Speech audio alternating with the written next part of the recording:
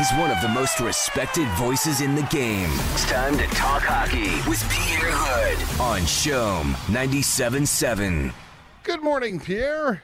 Good morning, Terry. How are you today? Well, it's hard to be in a bad mood with weather like this, don't you think? It's hard to be in a bad mood with the weather like this, and probably for Habs fans. Yeah. It's hard to be in a bad mood after the first win in tie-breaking situation on Saturday night. Boy, was it great to finally put an end to that, to get that monkey off their back, eh, Pierre? Yeah, I suppose you saw Carey Price's gesture on the ice. I did. Yeah. when he did take the monkey out of his shoulders. I did, yeah. Yeah, it was nice to see. There was a lot of joy. You could see on almost every player's face after the end of the game. They all looked very happy and very relieved.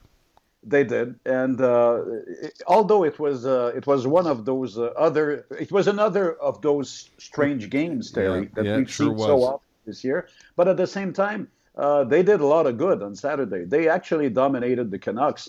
For some reason, there was that little sleep in the second period, which is hard to explain. But overall, the Habs totally dominated. I mean, they ended up with 40 shots on the net. 39 other shots toward the net. It was, the 2 points are well deserved. It wasn't the prettiest way to get those 2 points, but at least they did. And I suppose that's the bottom line that you have to be satisfied with. At one point I was keeping my eyes on Brendan Gallagher, who just never stops amazing Canadians fans, I think. I know he never stops amazing me. And I thought to myself, this guy's going to be captain of this team one year in the next little while. I'm not taking anything away from Shea Weber, but you have to include Brendan Gallagher in the conversation about leaders on this club. He just doesn't stop, and really was a dominant figure on Saturday night. Don't you agree, Pierre? Absolutely, and I think that he's back to his dominant style and form for at least a couple of weeks now, regardless of who he played with. Because, of course, Terry, the reunion of the Dano line has been a very good move by Dominique Ducharme. I understand why Dominique Ducharme broke the line. I think that at one point it was especially done in order to help Nick Suzuki get out of his slump and not to hurt his confidence. And I think that he wanted to have that type of a warrior with Nick Suzuki in order to, quote unquote, protect and surround young Suzuki. But Dominique Ducharme found out that it was better to reunite the line and have the overall performance that we've been used to from those three together. And boy, did they have one heck of a game on Saturday. Now, something, Terry, that I'm realizing, and we watched closely in the Antichambre offices the other night, is that I think that Brendan Gallagher himself, and along with the coaching staff, they are managing his ice time better. Mm-hmm. Let me explain that. I think that Brendan Gallagher, the way he plays, cannot play those 45, 46, 47 seconds shifts all the time, average. I think he has to be around 40. And he ended up the game the other night with 38 seconds per shift. But he still played 25 shifts, you know? Yeah. So I think that's a wise approach. And I think that it's a wise thing in order to have him at maximum speed all the time. You have to make sure that he doesn't stay on the ice too long. And that's good management from him and good management from the coaching staff as well. And it's a bit of a roller coaster ride with Carey Price. There was one of the goals where I thought, oh gosh, geez, damn. And then he makes all these amazing saves, and of course in the shootout he was imperial, as you would say. Yeah, I use the word often, but in this case, I guess it applies. Yeah, and you're sure right. Does. And you're right. He was barely 750 in terms of average during the game, the regular part of the game. 750 is not even close to be up to par. But he actually was absolutely brilliant in the shootout situation. I mean, we all know how he likes a challenge, and he had one heck of a challenge in this shootout situation, and I think he did amazing. As was Braden Holtby as well in the overtime period. Yeah, I mean, the save on Jonathan Drouin was just amazing. So the two like to face each other. They've said it, and the records speak for themselves. They have great records, both of them against the opponent. But the bottom line is Carey Price was just a tad better in the shootout situation, and he played his role at the right moment at the end of the game. Yeah, not only that, but he's the fourth member of the squad in the overtime. It obviously looks to me like Dominic Ducharme has said, listen, if you need to regroup, get the puck to Carey because he can handle the puck. That happened a lot in overtime.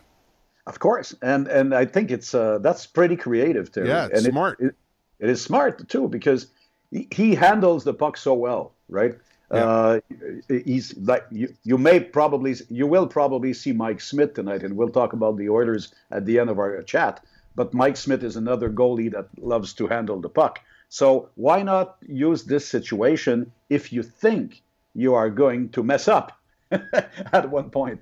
And although it wasn't pretty, and although a lot of people were saying me, well, why were they so conservative? Why were they so defensive? Yeah. Well, when you're trying to get out of a pattern that goes on and on and on, well, maybe it takes those little awkward or quote unquote awkward ways to do things, and then you regroup, and then the confidence builds back. And I think this is what's going to happen as of now. I think nobody was happier than the gang at l'Antichambre. I watched on Friday night.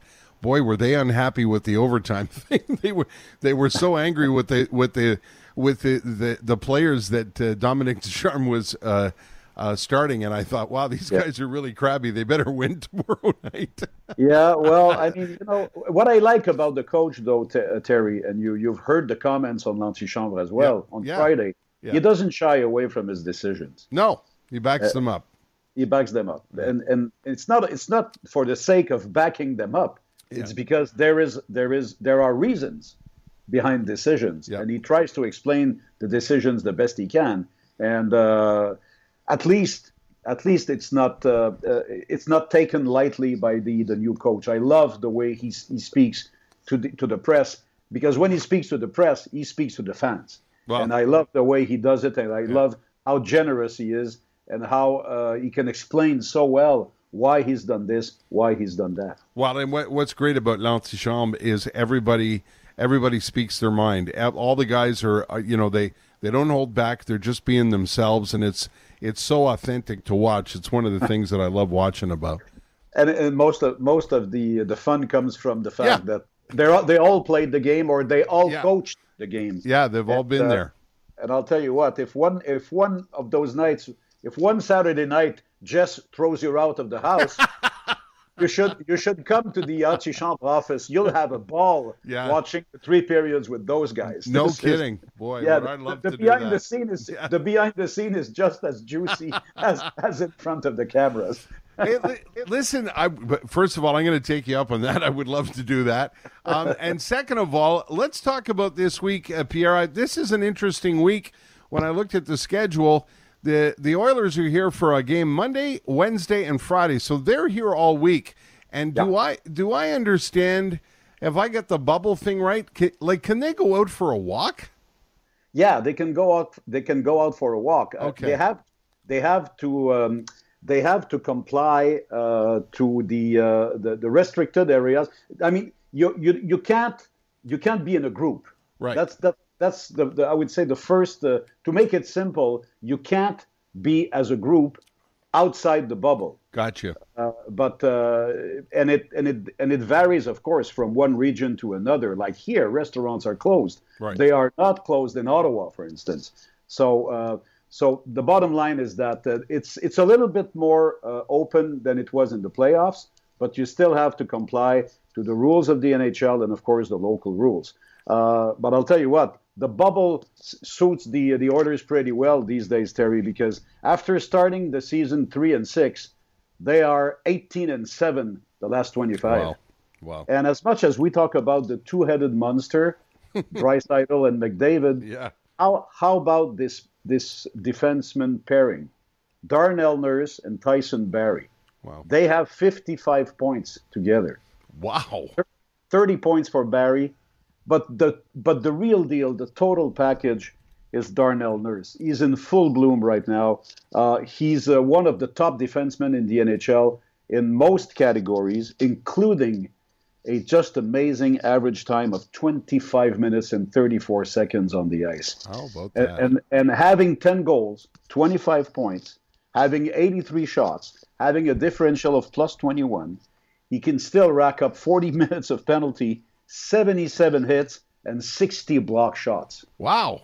Isn't this amazing? Yeah, those are quite something. That's that's quite a run of stats. Who do you think gets the start in net tonight, Pierre? I think that you have to come back with Carey Price. Yeah, I think that you always want to win that first game. I'm not saying that Jake Allen cannot win the game. What I'm saying is that if you want to establish the pace, maybe you can go Price, Allen, Price. Maybe you can go Price, Allen, Price, right, with the 3 games, with those 4 games in 6 nights. It all depends. The situation is different this week, Terry, because there's a day off in between games. Mm-hmm. So the games are on Monday, Wednesday, Friday, and Sunday. Okay. So that's the difference this week. So it gives a little bit more breathing room to Dominique Ducharme to practice, to give days off, and to pace the way he's going to use the goalies. Okay. So game time tonight, 7:00. Yeah, that's correct. Okay. 7:00 tonight, and right, we'll talk about the way things go tomorrow morning. Yes, sir. We'll be watching tonight, Pierre. Thanks so much. We'll talk to you tomorrow. Have a great week, Terry.